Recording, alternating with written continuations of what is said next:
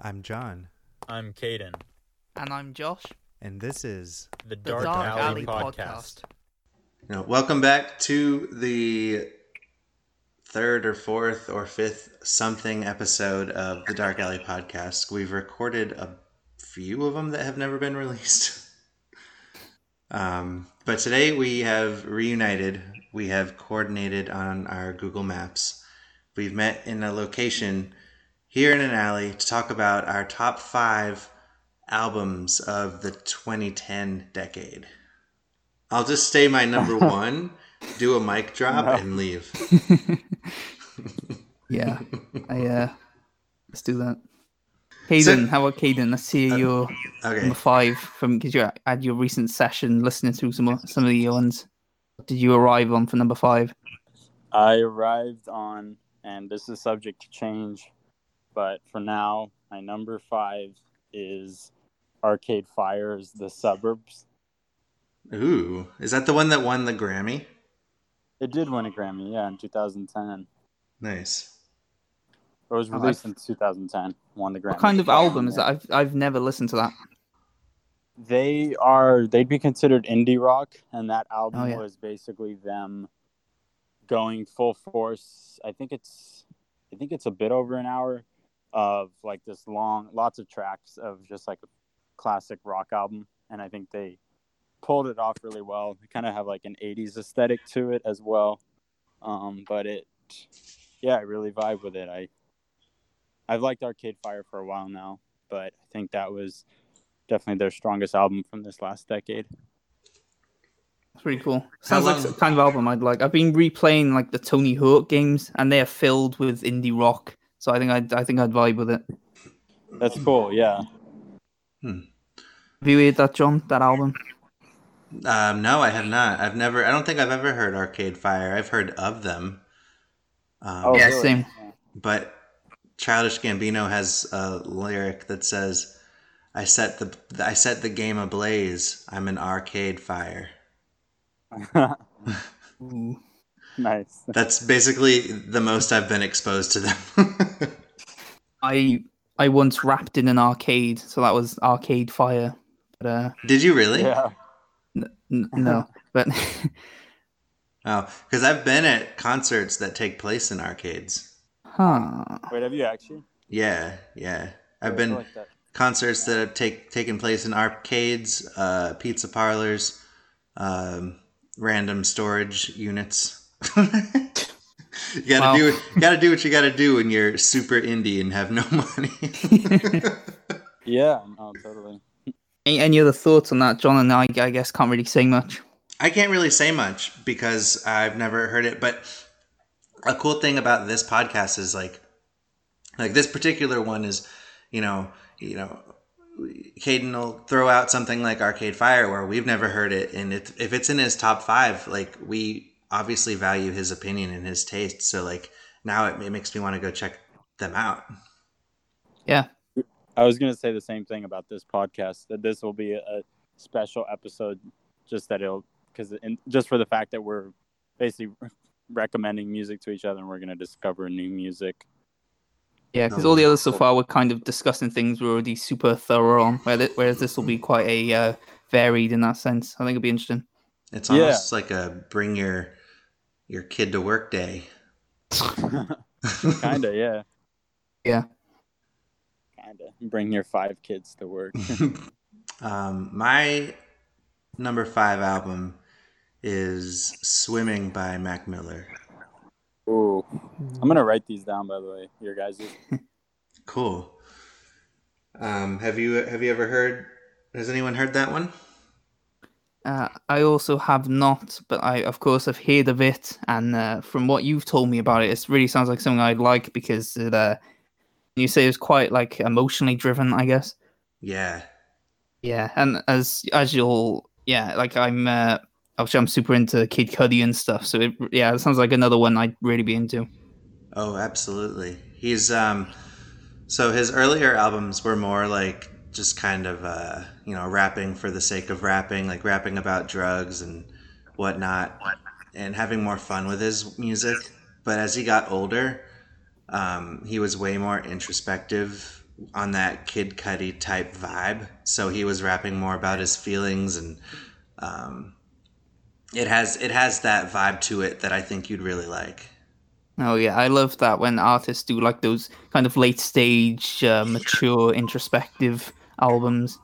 Obviously, Jay-Z is probably a great example, but yeah, that really sounds. It sounds like my kind of thing. Like I said, definitely, and I honestly probably would have put it further up my list, but I recently got into it as of, I don't know, at the beginning of this year, so I might have more of a recency bias towards it. So that's why it hit number 5, where it might one day hit my number 3 as high as number 3. But right now it's sitting at number 5. Yeah, I feel those kind of albums always get better with time, usually, if they're done well. Like, I remember when I first listened to The Weeknd, like, I enjoyed it at first, but then the more you listen to it and the more you got immersed in that gloomy world, the more it really just clicked and hit harder. Yeah. So it might be the same with that, if it ages well. It ages like a nice cheese. Have any thoughts on it, Caden? Not much other than I really want to get into listening to some of Mac's albums. I personally, I've heard like songs from him here and there, but I never delved into his discography. Actually, my best friend from high school got really into him, and I think I kind of was always curious, but I just never knew where to start. But perhaps I'll start with swimming. Highly recommended. Highly recommended. All right, Josh, number 5. Yeah, so this is probably an unorthodox pick, maybe, but I really like Lana Del Rey's "Lust for Life." Nice, really.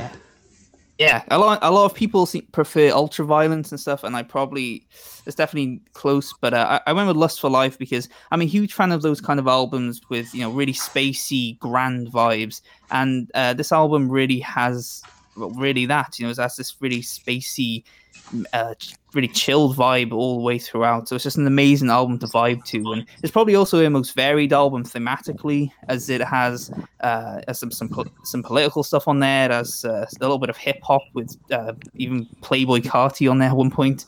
But actually, and like she got Playboy Carti and Stevie Nicks on the same album, like that, and it made it work. Is wow. Impressive, really. But yeah, I really like it. That's interesting, that pick, because I see, I think I've only listened to Ultraviolence by her, and also a lot of her singles, but that one I see the consensus is that Norman fucking Rockwell is her best album. That's the one of it. Like I've been meaning to listen to that since it came out. It's been on my phone since it came out. I just haven't got around to it for some reason. So that might take it. I imagine if I listen to that, maybe that will be my favorite. Yeah, that would be pretty exciting if it takes it. Yeah. I've personally never listened to a Lana Del Rey album. Yeah, I can get that. It's I dare say music is like, I don't know, like a lot. I guess that's why I think I like Lust for Life the most, is because most of her albums, I dare say, are kind of inaccessible in the sense that like they're always about kind of the same thing in a way, always very relationship driven and stuff, which can be kind of inaccessible to some people, I imagine. And I usually am not super into that kind of thing, but like I said, I just hear this singing and the way she executes it, just it really works for me in a way that it doesn't with many others for me. Yeah. Many other artists. I don't think I've never listened. I've never not listened to an album of hers on purpose. I've just never thought of diving into her discography before, but I know that she's very highly thought of. Yeah, because I remember I always see her thrown around in like she has a following in the hip hop community, even though she's never done hip hop. So I think I just checked at the time. I was just looking for new music, and Lust for Life was like fresh out, and I heard good things. So I just listened to it on a whim, and that's what got me into her. Nice. Yeah. Born to Die was actually the only Lana album I've listened to. I misspoke. Oh yeah, that's also quite a Yeah, that's a highly regarded album. Like that and Ultraviolence are like the most popular ones from what I've seen, and I guess Norman Roswell a Norman thing as well. Yeah. What's Caden's number 4? Number 4. Let me see. My number 4 is David Bowie's Black Star. Nice. Yeah. Have either of you listened to it? Negative, sir. No, I haven't. He doesn't his music have quite like a spacey vibe? Like I was just saying that about Lana Del Rey. I feel it's quite surprising I haven't actually got into his music because from what I've heard, it seems to be the kind of thing as well. Like I'd like. Yeah, I would say. Yeah, he does a good job of like maintaining variety while also sticking to his usual sound. But yeah, I would say so. And even like a lot of the motifs in his music, recurring character. Yeah, no, I highly recommend it. Obviously. What draws you to the album? Honestly, I would. Well, first I would say it's definitely on sort of more on the inaccessible side. Like the first time I heard it, I respected it, I think, but I wasn't like blown away by it. Or I wasn't like totally floored by it. Then I think I started reading about like the details surrounding his death, because the album came out 2 days before he died, and he actually like didn't tell anyone that he had liver cancer, and he knew he was going to die, so he literally put all of his thoughts and like trying to reckon with the fact that he's dying. He put all of that into the lyricism and music for this album, and then released it right before he died, and like dropped a bomb on the world. Oh, that sounds crazy. Yeah, it is. It's insane. But then I think it just like individual tracks started like kind of were, I don't want to say earwormy, but I would like think about them later, and then I kept like revisiting a lot of tracks, and then even though there's only 7 on the album, but then I like listened to it again, and I was like, yeah, this is a pretty fucking incredible album. I think it's just like the production is really unique, and I don't know how to describe it. I feel like it's one of those things you just would have to listen to. Yeah, and what you said as well about it not clicking for you first, but then just really taking off later. My number 1 pick was the exact same for me, so I feel that's a sign that is good music, and as we were talking about earlier, a sign that it will be ageless. Yeah, I would say half of, maybe rounding, I don't know, roughly half of my list for top 5, I didn't really vibe with at first. It took me a while to get into. Yeah, that's funny. My number 1 pick is the same exact thing. Damn. Nice. I wonder what makes a song an earworm song. I don't know. I feel like it has to have like a lot of multiple components that make up for that. Earworm in what, in the sense that it just kind of gets stuck in your head, or? Yeah. We're not just stuck in your head, but lingers and makes you think about it later. Right. I think for film, I know that would generally be like if there's a lot of attention to detail and like very intricate, meaning like every frame was like spent hours. I was gonna say depth, because depth. Songs that really stick with me are the ones where I listen to and then I'll notice like a new bit of instrumentation in the background I never spotted before, or like a line that has a different meaning than I originally caught, things like that. Yeah, I think the best albums or best movies, best anything, have a lot of depth because the artist put so much care and time and attention to the little subtle things that then stand out to you and reward numerous rewatches or replays. Yeah, like that's part of what we like with the Back to the Future trilogy. I wormed it in there, got it in there. Like I've seen each of those 100 times, and I still catch new stuff all the time, which just really adds even more to it for me. You know, this really adds to why they're my favorite films. This is my number 4 because I have very good memories with it. I have the signed album cover hanging on my wall. Love Story by Yellow Wolf. Yes. Hey, he said it. Hey. I couldn't leave it off. I wanted to leave it off because I wanted to try to challenge myself from some variety. But at the same time, I couldn't deny Love Story's placement on my top 5 list because it has so much replayability and every song is a different journey. Yeah, really well put. Yeah. And I love as well, not only that, but then it all comes together to create this amazing picture of him as an individual. Mm-hmm. Is with Trial by Fire, that it's interesting about that as an album is it kind of goes down into the story of like an entire town. So then Love Story is a nice complement to that because it's more the story of a single man in raised in that town.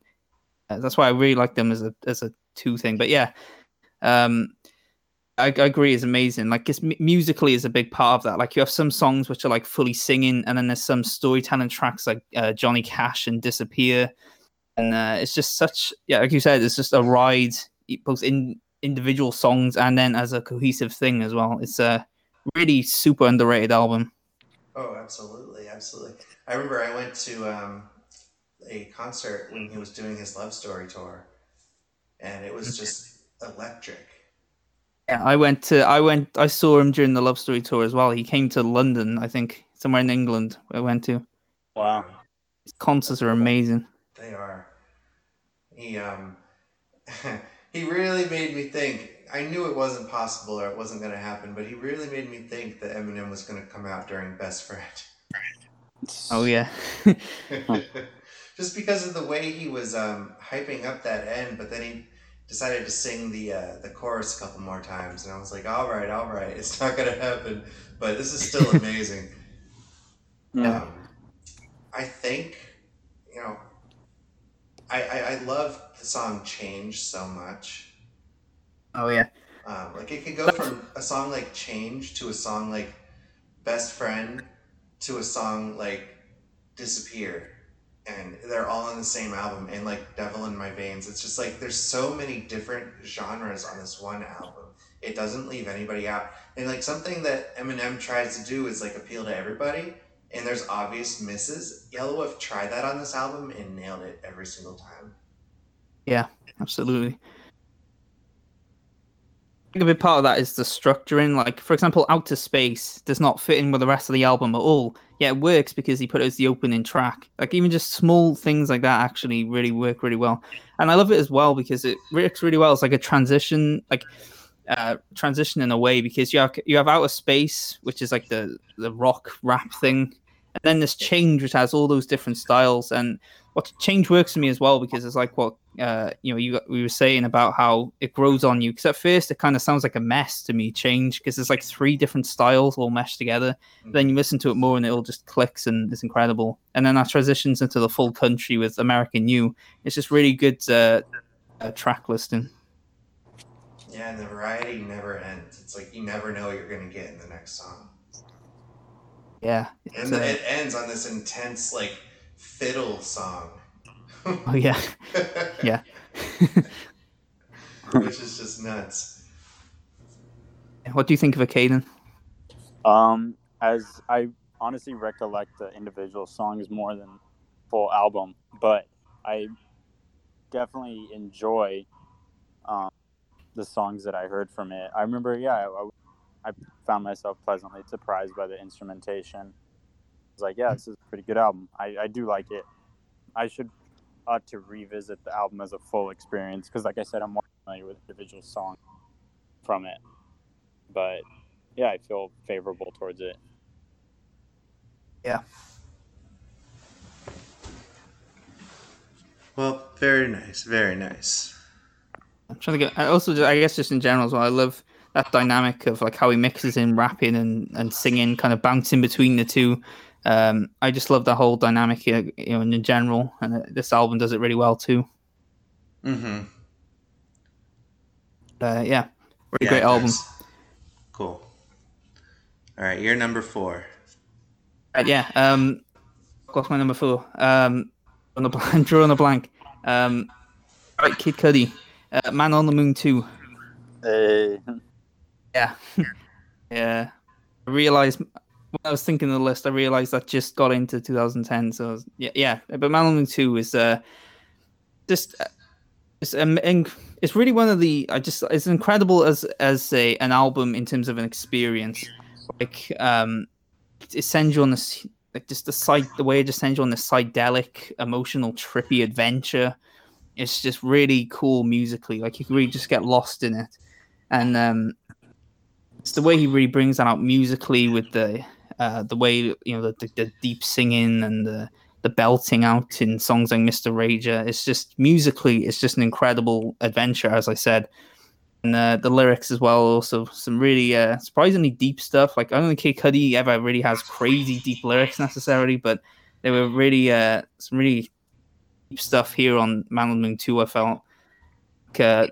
Rager has some really lyrics that really trip you out the more you think of it. Like, I'm drawing a blank right now, but it's overall, it's a like I said, it's just an adventure. Really sums it up for me. Just a really trippy experience. Obviously, just great musically. Yeah, I really like it. Nice. I've listened to it a bunch, actually. More so the beginning of the album.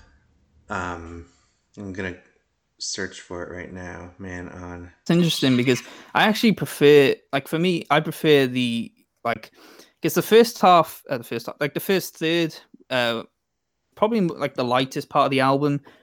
I've always been drawn more to the last 2/3 of it, where it really plummets into this dark, spiritual, trippy thing. It's really the appeal of it for me.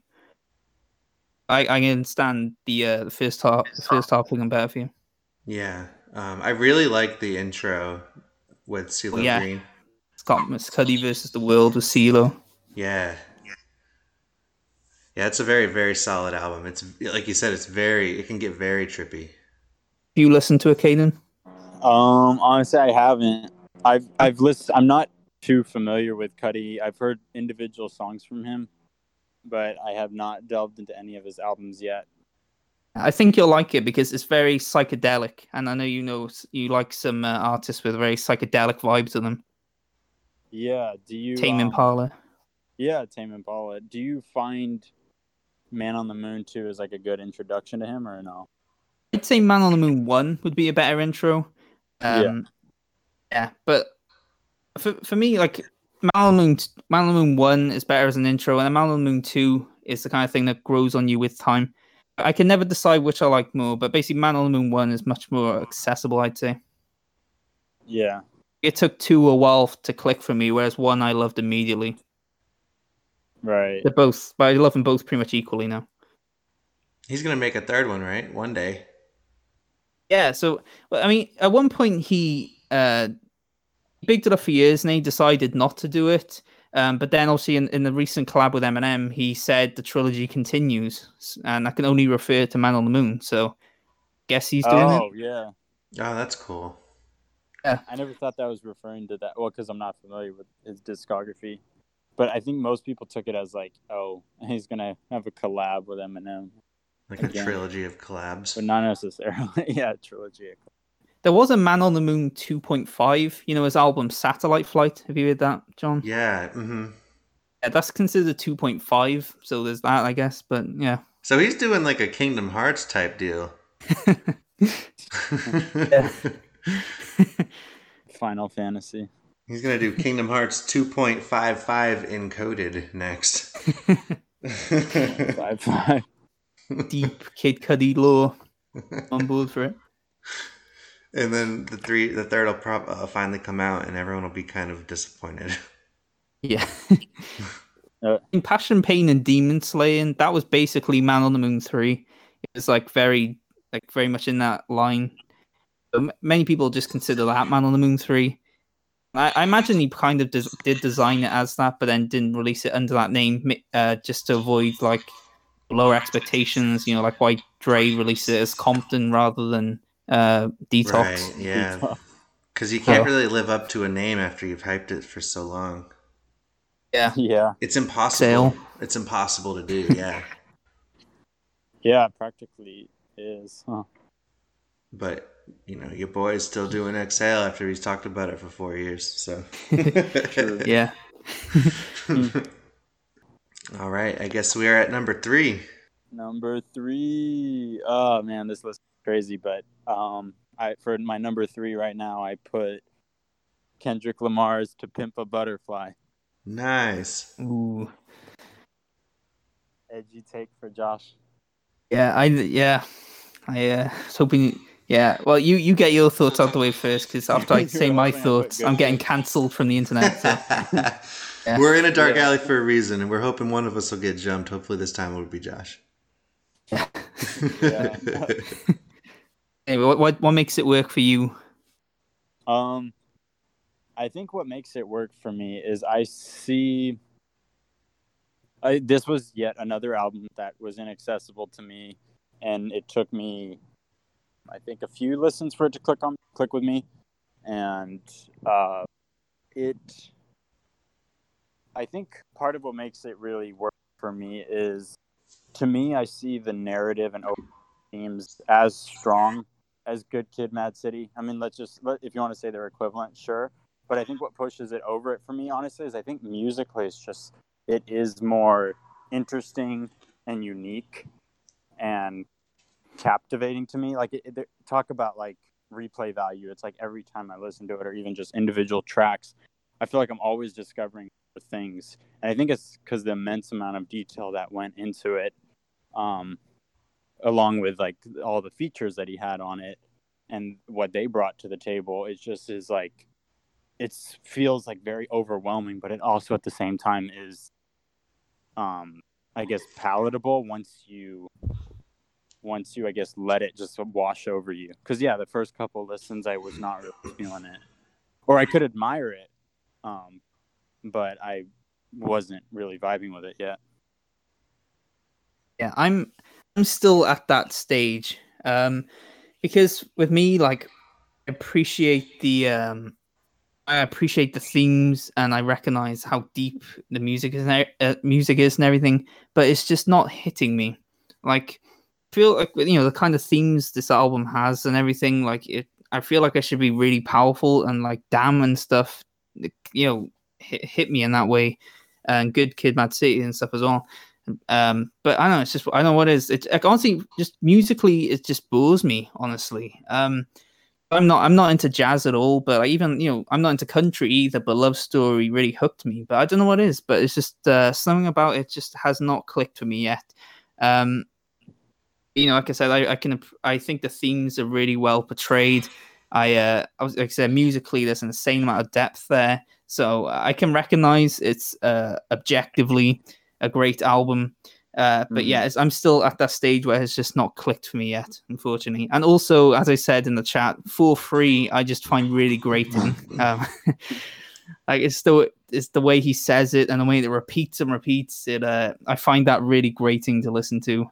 And I know that's the nail in the coffin on my public perception. Yeah. I know a lot of people put that as like one of their favorites. So I know that's the nail in the coffin for me. But I find that grating as hell. But in general, I like a lot of songs in there. I find the singles really good. So I think it is really a case where it's just that accessibility where it's going to take a while for you to sink in, because I love the singles, but the rest hasn't clicked for me yet. But I think, as you said, it probably clicked for you, so it might for me eventually with more listens. Yeah. What about you, John? Thoughts on it? My thoughts on it are, I think it is a very, very, very well done album. It hasn't. I think I'm in the middle of the road between you and Josh. I think I do recognize how great it is, but it hasn't clicked for me as far as I'm going to go out of my way to play it. I appreciate the hell out of it, and all of its messages that it brings forth.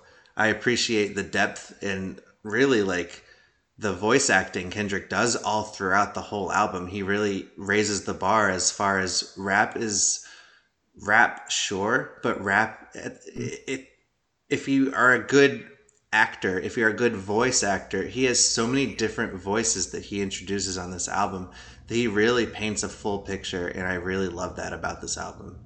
Very cinematic. Yeah. The strength of all his projects for me, and it's definitely well here too. Yeah, I would argue Good Kid, Mad City is cinematic as well. And actually, if we were allowing repetition of artists, Good Kid, Mad City would probably have to be number 4 for me, right behind To Pimp a Butterfly. But like I said, just musically, I think it just being so original, inventive, and just more unique and interesting to me in that respect, that pushed it over the top for me. No, that's awesome. Good Kid, Mad City was going to be my number 5, but I just slightly prefer Lust for Life, which is probably blasphemy, but yeah. Hey, it's all opinions. We're being arrested. What the hell's that? Yeah, I'm getting arrested. We're loitering in dark alleys. I was just about to say that. So while you're getting processed and charged, we should be at our number 2 by then. So, No, but John's number 3. Yeah, my number 3. Well, I wanted to just bring it back to Kendrick one more time. Earlier this year, I went through a Kendrick phase where I was listening to a whole lot of Kendrick, and I had such a good time doing it. I just wanted to go on YouTube and watch every interview I could find from him, and just his humbleness and you could tell how driven he is when he's in the zone to make music, and there's just nothing I don't admire about him. Like with the Black Panther soundtrack, like he could have just, did his 2-3 songs and then, just regulated the rest of it. But he was on almost every track there. That says a lot to me. He didn't even put his name on them either. Yeah. All right. Number 3. Yeah. Some Nights by Fun, the band. Oh. Okay. Yeah. Back in 2011 or 12, they were absolutely everywhere, and they probably outstayed their welcome. Yeah. Because, I remember, what was it? Was it We Are Young? Is that it? We Are Young? Yeah. Like, that was everywhere. I love that song. And also, I loved his Nate Rios, whatever the fuck. His performance on Headlights. So they've just always been a band I've wanted to check out because I loved everything I've heard from them. I just haven't got there. But why does it work so much for you? I like it. What they do is they their band consists of, I don't know who the third guy is, but Nate. I say Rouse. I'm probably wrong, but Nate Rouse. He's so good, and Jack Antonoff. He's a band member. And he writes with Taylor Swift. He's written a bunch of her biggest hits. He's written for Katy Perry. He's written for Lorde. You think of a big pop star, he's probably written a few hit singles for them. So like they had Nate's voice and Jack's writing. It's going to create good music. Yeah. So yeah, that album came out, and I liked We Are Young, and I liked Some Nights, and it took me a minute to get into the auto-tune on the Some Nights song, but like I went and I randomly, this was before streaming music was a big deal, like before Apple Music, so I went to Target and I bought the Some Nights album, and I put it in the car, and it didn't leave my car for the entire year. It has this song on there called Stars, which I'll send you guys a link to it later, but this song Stars, like he sings basically like candidly about how he misses being more private, and he misses just being alone talking to his mom in the mornings, which I found like singers don't usually get that in depth, and I just felt like I felt that. And so that happened for like the first minute or two of the song, and then the rest of the 6 or 7 minute song, it's him singing over the changed beat in auto-tune the entire time, and it just worked. And sounds super, yeah. Actually, creative. Like I loved that song so much. It's called Stars. I made a song called Stars on one of my albums, Rugrat X, just because I wanted to make a song called Stars because I loved that one so much. Oh, that's cool. That sounds really cool. You sold me on it. That sounds so cool. Yeah, I'll link it to you maybe after the podcast. But yeah, number 3, Some Nights. I'll always hold that album close, no matter how like national acclaim it got or whatever. Yeah, you sold me on it. That sounds really cool. Awesome. So I guess my number 3 is My Beautiful Dark Twisted Fantasy. Oh, nice. interesting timing because Caden, you have it's kind of gone down in your estimations, right? Yeah, it has, to be honest. Why? How come it doesn't work as much for you now? Oh, I was gonna ask you what makes it work. Does it work now? for me? Yeah. I know we had the Kanye podcast 3 months ago, which is crazy. The last podcast that we did. The unreleased ones. Ooh. Yeah. We got a treasure trove. Treasure trove. I still feel like I have to articulate it, but it just to put it simply, I think I said in the chat that it just doesn't hit me as hard emotionally anymore. Like I respect the hell out of the ambition, and there's still songs on there still really resonate pretty strongly, like Devil in a New Dress and Dark Fantasy. Specifically those two for some reason stood out to me on this listen. But I don't know, it almost feels like inconsistent to me. I don't know, I'd have to think about it some more. It's almost like the flow of it is a little bizarre. I mean, I still respect the hell out of the ambition, and even like what he was able to achieve sonically is impressive, but it just doesn't feel that special for me anymore. Anyway, what about you? Like, what makes it number 3 for you? First of all, I do see what you're saying about it flow-wise. It is very, like, he has a song like Runaway, which is, piano singing, and then right after that, then there's like a rock rap thing. I do get what you're saying in that sense. But for me, as I said in the unreleased podcast, I just love that grandeur to it, the grand orchestral vibe that's going on, and then the way he combines that with a mixture of this deep dive into him and his persona and everything, and then also how that relates and intertwines with the modern society at the time. It's just such a rich album for me on all levels, musically, thematically, and obviously then has some of his best rapping of his career for me with songs like Gorgeous, and then there's also the really cool creative ones as well, unlike anything we've heard from him before or since, like Runaway. And also in Blame Game as well, the second verse of Blame Game, where it's literally like him rapping, but each line comes from a different ear, and just so many interesting ideas going on there, and it all comes together, like I said, to create this cool picture of both him as a man and the society at the time, which is why I like the Marshall Mathers LP. It just really makes the album age in an interesting way for me thematically, and then obviously, like I said, musically as well. It's just really all comes together for me. Eminem keeps getting referenced. Well, luckily he's not in my top 5 in this instance, so there's that. But, yeah.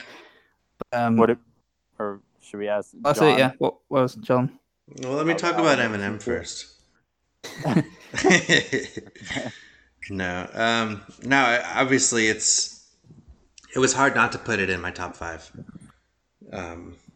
It's definitely probably Kanye's objectively best album. It took so many risks.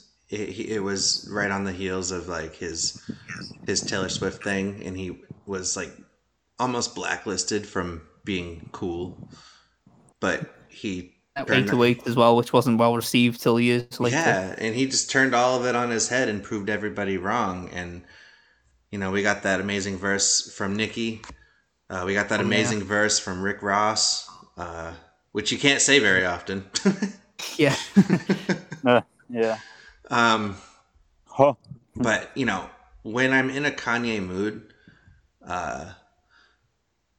this album it just satisfies every Kanye craving I have.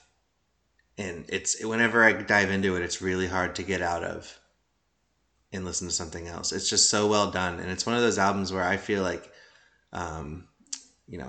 I usually find new things every time I listen to it. Like usually within the instrumentation.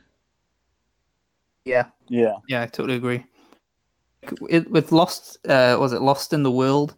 I remember that's one of those songs again. We kind of running theme in this podcast where at first that sounded like a mess to me. Then the more I listened to it, the more I picked up more things, and the more it just all came together. But that's a ton of replay value for me, interestingly, because it doesn't for Caden, I guess. But yeah, it's really interesting how it works. Yeah, it's a really epic sounding song. Yeah. Like at the end, very epic. at the end of the song where it's like he's almost like going, huh, huh, just over and over again. Yeah. Yeah.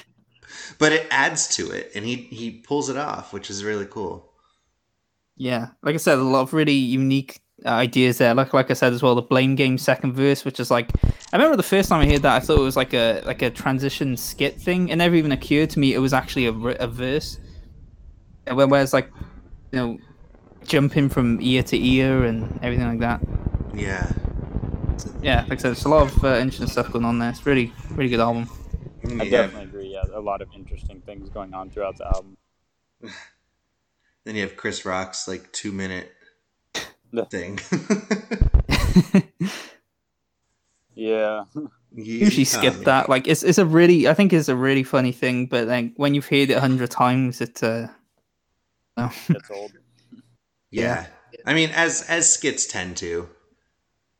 Yeah, that's one thing. Kind of off topic, I guess, but a lot of old albums that can be a pain in the ass to listen to, like on their normal CD, because you have to constantly skip through skits every 2 minutes. The case here, but yeah. Yeah, I mean, I'm not trying to give anything away. There might be a skit or two on Exhale you might have to skip, but as long as it's not too frequent. If the album's great enough, then you're not going to be that pressed to skip the skit. I think usually the issue with a skit would be if it goes on too long. Like, maybe this is a subjective thing, but if it goes on too long, then it's for its own good, if that makes sense. Yeah, and I would argue Blame Game does that skit at the end. I think it's closer to 3 minutes. I could be wrong, but it does feel like it goes on too long for its own good. But if it's just like, I don't know, a minute or shorter of a skit and it's kind of helps push along the album flow, then it's fine. I would argue Chris Rock's skit doesn't really help the album flow. That's on that point. Probably enhances the reason to want to skip. Skits. That's very on point. Because thinking about it, I do listen to like the first 30 seconds, whatever, and then I realize that there's still 2 minutes left, so that's when I skip it. Then. Yeah, there's that satisfaction you get though when you do complete it. I guess, yeah. All right. I guess we're down to number two. So let me see what I have for my number 2. I have Radiohead's "A Moon-Shaped Pool." Ooh, nice. Yeah, have you guys listened to Radiohead at all? No. I mean, I think I've heard ones here and there, but I couldn't like tell you anything like off the top of my head. You know, Eden's disappointed right now. Disappointed with us. Yeah, no. Beautiful album. I've heard that they're very like artistic and creative, right? All their albums are different and whatnot. Yeah, all of their albums are actually very different, and they definitely push boundaries, which I know we would mostly say about any artist that we're fond of, but they actually have been incredibly influential. They've been together about 30 years now. But how old are they? Are they in their 50s? Now they're in their maybe mid 50s. Wow. Yeah. The best album to start with them, though, just like any kind of listener, would be In Rainbows. Very accessible, but also just shows how masterful they are at their craft.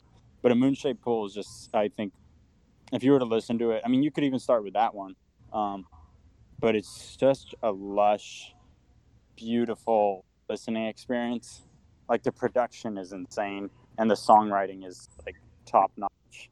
Wow. What's it like musically? Like, what kind of genre is it? I would say, well, they're alternative rock. I would say it's alternative rock, but it also, I'm trying to think, how would I put this? Definitely alternative rock, but it's a very soft album. Like, it's not a loud album. It's very kind of subtle and quiet.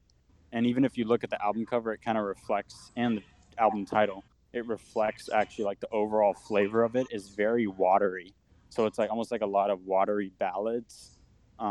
With a few more up-tempo things, but it's a very kind of almost, I don't know if I don't want to say put in the background, but it's like kind of a chill listening experience, but there's also a lot of anxiety to it. It's hard to describe, but it sounds like very like watery, the production, like it's underwater.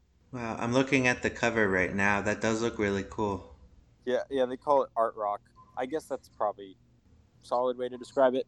But I just think like the risks they took in production, especially for at the time, like in 2016, I don't think people were really experimenting with this sort of instrumentation. But I just think across all their most of their albums, the instrumentation is genuinely unique and well thought out, and just kind of boundary pushing. And yeah, the music is super captivating. I think because there's also so much attention to detail, and there's such a tight working together, 5 of them. Yeah, nice. They're amazing live too. I would definitely say they're hands down the best band I've seen live. Wow. Oh yeah, I find those kind of bands do work really well live. Sometimes even better live than in the recording. Yeah, they might. Yeah, they probably would be an example of a band that for me transcends the recordings. Yeah, I guess I love those kind of albums that just take you like they really craft out this interesting world, be it through the music and all the lyrics, and then you can get lost in it if you really just zone out to it, which is actually part of why I love my number one pick. Oh, okay. Yeah. That's suspense, but yeah. So I totally understand what you're saying. I added that album to my playlist, so I'm gonna check that one out. A Moon-Shaped Pool? Yeah. Oh, let me know what you think. I'm really curious. I will. The way you described it made me want to check it out. The way that it's more mellow and good songwriting and good production. I'm curious. Totally. Caden, you police there. Yeah, I know, right? Call an ambulance. Number 2 for John. Number 2 for John is MC Lars Attacks. And I know whoever decides to listen to this probably has no idea who or what that is. But okay. Lars Attacks MC Lars is a rapper. He's a nerdcore rapper. Essentially, he raps about like literacy, like books, like plays. But this particular album, he takes a step away from that, and it's a very introspective album. He talks about his religion. He talks about his drug experimentation, and coincides it with his love for writing and all things literary. He just gets very deep on this album, and a funny thing is his core fan base kind of rejected this album when it came out, so he hasn't made anything like this since, but it was something he really wanted to do. And I heard it and I immediately latched onto it because it was so different from what he usually makes. And it's really sad that he'll probably never make an album like this again, which is probably what puts it so high for me, because it is from him. Mm-hmm. It's actually the same with my number 1 as well. It's interesting. Nice. Well, yeah. I remember. Didn't you send me one of the songs from that album? I believe it was from that album. I did. Yeah, you sent it in the chat. I really, really liked that. Wasn't it like quite rock infused? I believe. I vaguely remember. Yeah, it's a song called "Art of Darkness" with a That's rapper. It. Yeah. That blew me away. I really like that. Yeah. I really like rap rock songs, and like the way he pulled that off, combined with like the introspective lyrics and whatnot. It really did make me interested in checking out more. It's definitely someone who's been on my to listen to list since that. Yeah, I mean, I'm not going to, because it's no fun when someone floods the chat with something, but I could send you more and more songs from that album alone, and I guarantee you'll have similar reactions to different songs. It's just such a good, well put together album with really good writing, and like I said, introspective, which is something that the nerdcore audience doesn't really click with, which is why he doesn't really do that kind of music anymore, which is so sad. Yeah, but it's very disappointing, but at least he made it. My impression. Yeah. When I first heard that, I was like, oh, I would love to hear loads more of this. And obviously, there's the album, but then, yeah, it's a shame he didn't continue with that. I think I found it a really interesting and unique sound. Yeah, man. Yeah. I went to this concert he put on when this album was released, and he opened up his set with the song called Lars Attacks, and it's all about like aliens landing in Roswell, New Mexico, and Yes, I love stuff like that. yeah, and he just makes it super fun. And he's like, I came to chew gum and I came to kick raps, but I'm all out of gum, so now Lars Attacks. It's just so fun. That sounds like a fun album. It totally I like is. when they don't take it too seriously. Like I don't like when artists don't take themselves too seriously like that. In like lyrics wise, that's just great. Yeah, I mean, just like Radiohead, you pointed out how the production was really well. MC Lars records with a live band, so that's cool. His instrumentation is really well as the I don't know. I've never heard the Radiohead album, but I assume it's like not equal quality because MC Lars is an indie artist, so it's going to be lesser just because. But it is really well put together. Right. I remember as well. Love Story, I think, did the same thing with live instrumentation. Yeah. And even if even if you don't know that it was done like that, like it really just makes everything hit harder, even on a subconscious level. So even if you don't realize it, like you realize it on a subconscious level, everything just feels so much richer and deeper.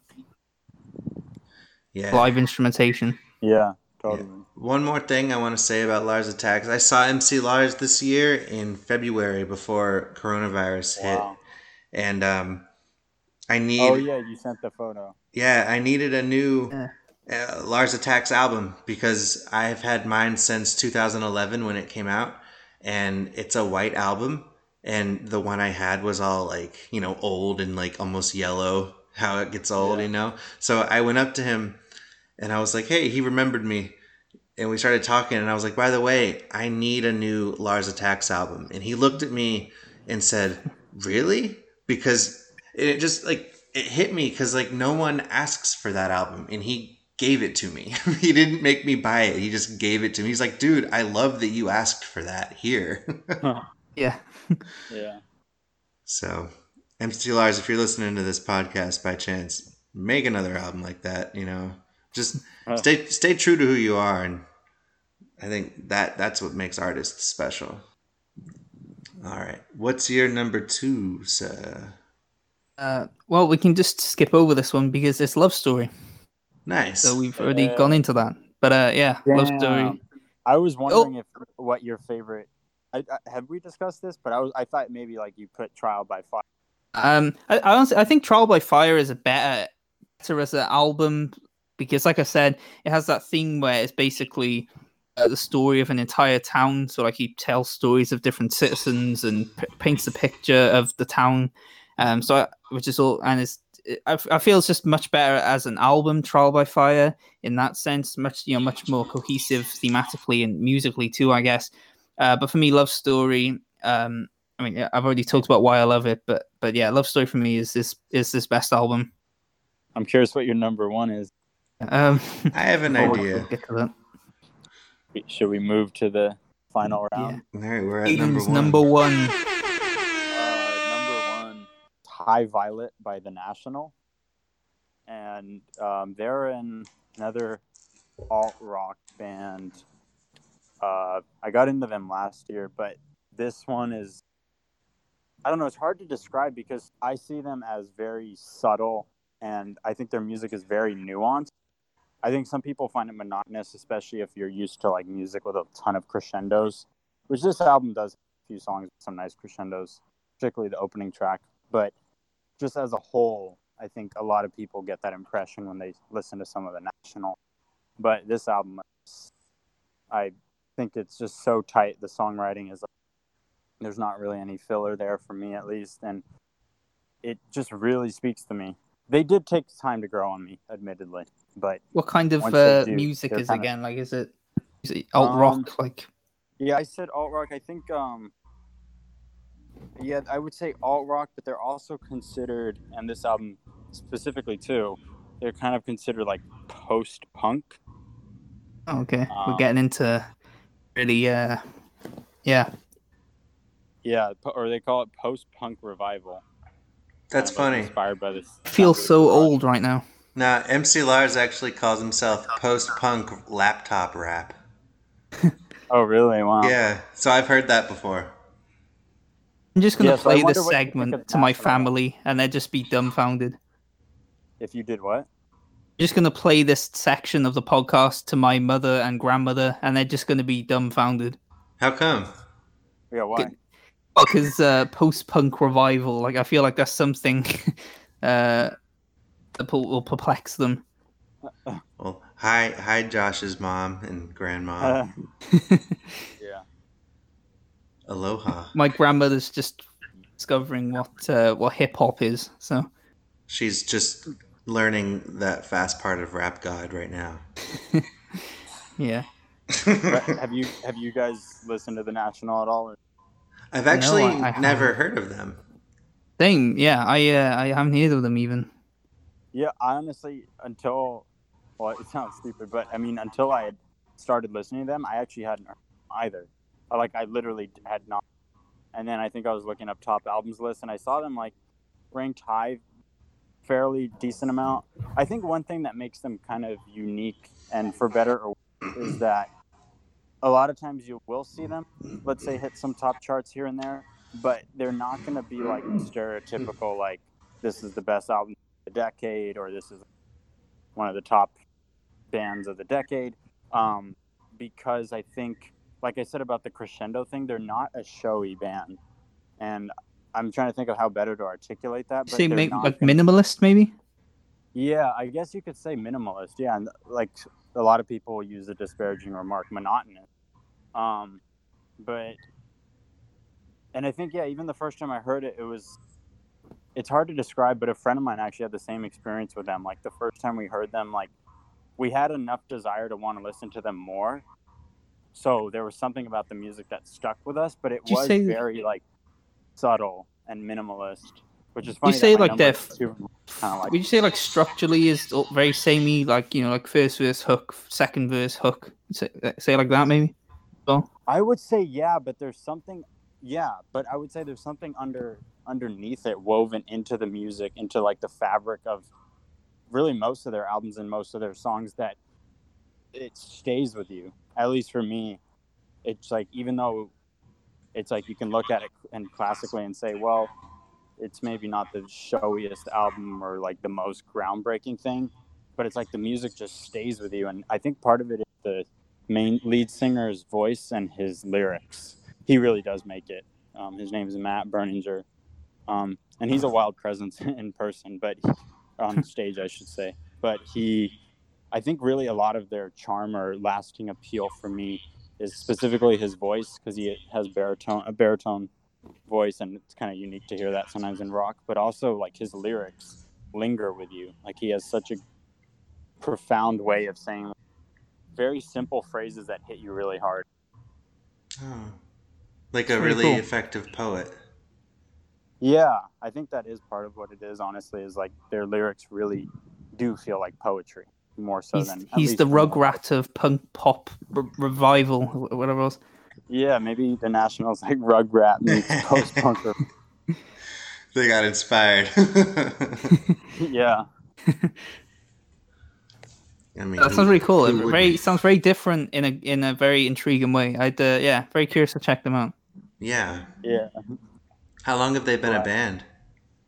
They've been a band since, at least I want to say about 20 years. They released their debut, I believe, 19 years ago. Let me actually fact check that. I think it was 19 years ago.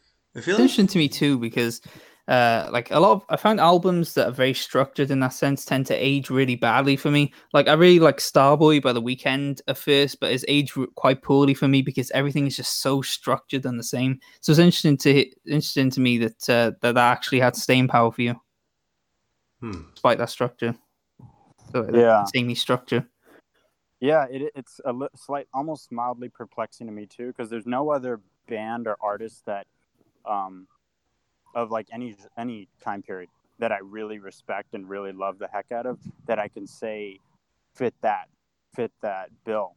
Because generally, if an artist does feel like very samey or kind of minimalist and not too like, I don't know why I keep saying crescendos, but I feel like that's kind of distinctive about their music, the lack of crescendos. And that's why, like we said, samey. Like if you like are listening to a lot of artists like that, I would think it wouldn't be that interesting. But for some reason, they're one that does get me, and emotionally, I really enjoy it. Yeah, I guess that's where the attention to detail and depth in on that deeper level. I think that's where it really comes into play there. Yeah, really a testament to how that can really add a lot of value to stuff that maybe on a surface level don't appear to be anything crazy. Yeah, I think so. Yeah, it really creeps up on you. Yeah, with more listens. Cool. I love music like that. It definitely shows depth, and it shows. They didn't just show up one day and make a song and call it a day. Like they spent time on it. Yeah, totally. What is your number one, John? My number one album of the 2010 decade is Childish Gambino's "Because the Internet." Had a feeling to be Gambino. Yeah. Gambino. Yeah. Have you guys heard the album? I have not, unfortunately. I meant to back in high school, but I ended up just listening to the songs from it. But I like that was I heard. Fairly big when it came out. Like I feel a lot about it. I remember hearing a ton about it too. Yeah, so when I first got into Childish Gambino, it was when his first album, Camp, came out. And he changed so much as an artist from Camp to Because the Internet. And I really loved what he did on Camp. And so when I heard Because the Internet, it didn't take me in as quickly, and I actually went back to it maybe a couple years after it came out, and then it clicked with me. So on his first album, he was all about his wordplay and his silliness, and just kind of hooked you with that. But Because the Internet, he really hooks you with his storytelling and his attitude and his persona almost. And a cool thing about this album is, so at the end of Camp, there's this whole monologue about him being on a bus coming home from camp. And he's talking as if he's from the perspective of a character called The Boy. And he tells this secret to this girl on the bus, and then he falls asleep, and then she tells everybody, and then at the end, everyone's making fun of him, and he has more of a cynical outlook on life. And that story carries over to Because the Internet, and it has way more of a cynical outlook on life. And he continues the story of The Boy through this album. And the cool thing is he actually wrote a screenplay to go along with the album, which actually yeah, I heard about that. Yeah, it you read it and it coincides with the songs, and it really makes it very cinematic and very well put together. And it's such a phenomenal record that I cannot ever recommend highly enough. Yeah. That's why I love The Weeknd so much, is because of that strong storytelling and cinematic element. That sounds like exactly my kind of thing. Yeah, I guarantee you enjoy it very, very much. I remember I started writing rap lyrics to the beat for 3005 back in high school. I remember that wasn't the first song I rapped to, I think, but that was one of them. Like I remember hearing that as a single. Fuck yeah. The lyrics are so fun on that too. Mm-hmm. No, that's a very infectious beat. That's a great beat. Yeah, it was like too infectious. How is it musically? Like, is there like that mix of rap and singing, or was this more of a rap one?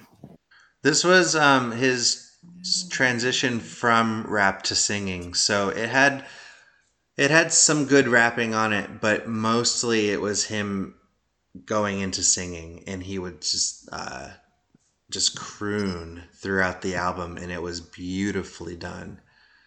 Which is why it didn't click with me at first, because I did love his rap so much in his other album that I wanted more of that. So like songs like 3005 and Sweatpants, if you've heard that one. Those two songs have the most rapping on them, aside from Life, the Biggest Troll at the very end.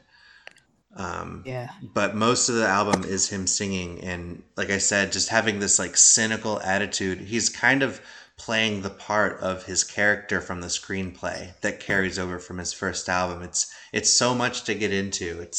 Musically it's very well done too. It's very, very big. It's almost like My Beautiful Dark Twisted Fantasy, but not as Kanye, you know? Literally, I guess. Yeah, Wasn't he acting at this time too, like in Community? He had started already, right? No, yeah, he'd been acting during his other album too, during his mixtapes before his album. He's been doing so much for so long. That's crazy. So yeah, that's my number one for sure. I love versatility and stuff like that. Yeah. About Childish, has he lately, like in the last year or two, been focused more on music or acting? I mean, he put out an album this year. Right. I would say music is probably secondary to him, or even third, because he's working on his show Atlanta, and he does have kids now. So he's always talked about how he's wanted to write a book. You never know. Somebody as multi-talented as him, you really never know what you're going to get next. Yeah, right. So it could be a movie, it could be a Community reunion even, it could be a new stand-up comedy special, it could be a TV show, you name it. He was in that Star Wars movie Solo as Lando. Yeah, he was great in that. Yeah, he's great. I recommend it. I really respect creatives like that. Mm-hmm. Me too. Like a modern day Renaissance man for sure. That's part of why I like Seth MacFarlane, for example. Like he does, he's doing like a sci-fi show, voice acting for 2 animated comedies, and he releases like old school classical albums as well. Like he does loads of different things. Obviously, writing, directing, and everything as well. So yeah, I love creatives like that. Nice. Yeah, I know a guy personally who does music. He does dabbles in YouTube. He oh yeah. I can get you his contact. Yeah, I guess my number one, right? Yeah. Mm-hmm. My number one, as correctly predicted by Jonathan, is Kissland by The Weeknd. Dang. Okay. Yeah. This is fitting timing because it's actually just I think right now, or it was number one on the iTunes charts. Like it suddenly saw this huge surgence in popularity right now for some reason. But prior to that, it was always his least popular project because, again, it's one of those albums which is way different to anything else he's done. I mean, it's in a similar vein, but it's very different and it's very inaccessible. So like as you were saying, the first time I listened to it, I didn't hate it. It was just there for me. Like I didn't have an opinion on it either way. Like I was just completely indifferent to it. But then the more you listen to it, the more everything just clicks. And then suddenly, and now just every time I listen to it, I'm just enchanted. It's as on top of it being having very grand feeling, just like My Beautiful Dark Twisted Fantasy. I love albums like that. Also, so saying related to very similar to your Gambino album, it has this really deep story to it. Where across the entire album, where he's not only expanding the Weeknd character with character development and everything, but he's also fleshing out this entire world. Because basically the story is he travels to Kissland, and that's where he has this thing with this stripper, like this relationship with a stripper. And then there's also it was designed at a time in his life where he had just become big from Trilogy, so he was basically dealing with feelings of feeling isolation and being in this unfamiliar territory because he was touring for the first time and everything.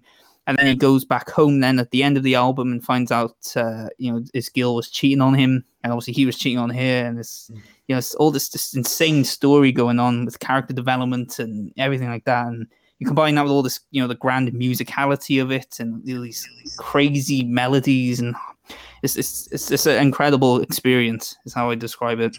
Wow. Yeah, What makes it? You make it sound pretty great. Yeah. What makes it inaccessible? I honestly couldn't put my finger on what it is. I guess it's just like myself and everyone else I know who have listened to it, and including like just reading opinions online. I couldn't tell you what it is. It's just the first time you listen to it, like you recognize there's stuff going on, but it's just you're completely indifferent to it. You're like, oh, okay, it was all right, I guess, but I preferred the other stuff. And as you return to it more, it's just on one listen, it just kind of clicks for you. I really couldn't tell you what it is. I guess because maybe like structurally is all over the place. Like I don't think there's a single song on the album which is like verse, chorus. Like he's just constantly doing all these switch ups.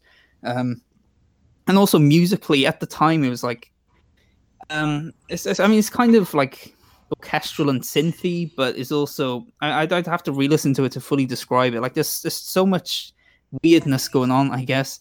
Not weird in like a Kanye level, but like it's just it's just very different, I guess. But it's aged incredibly well, and actually listen to it now, it does sound like a modern album.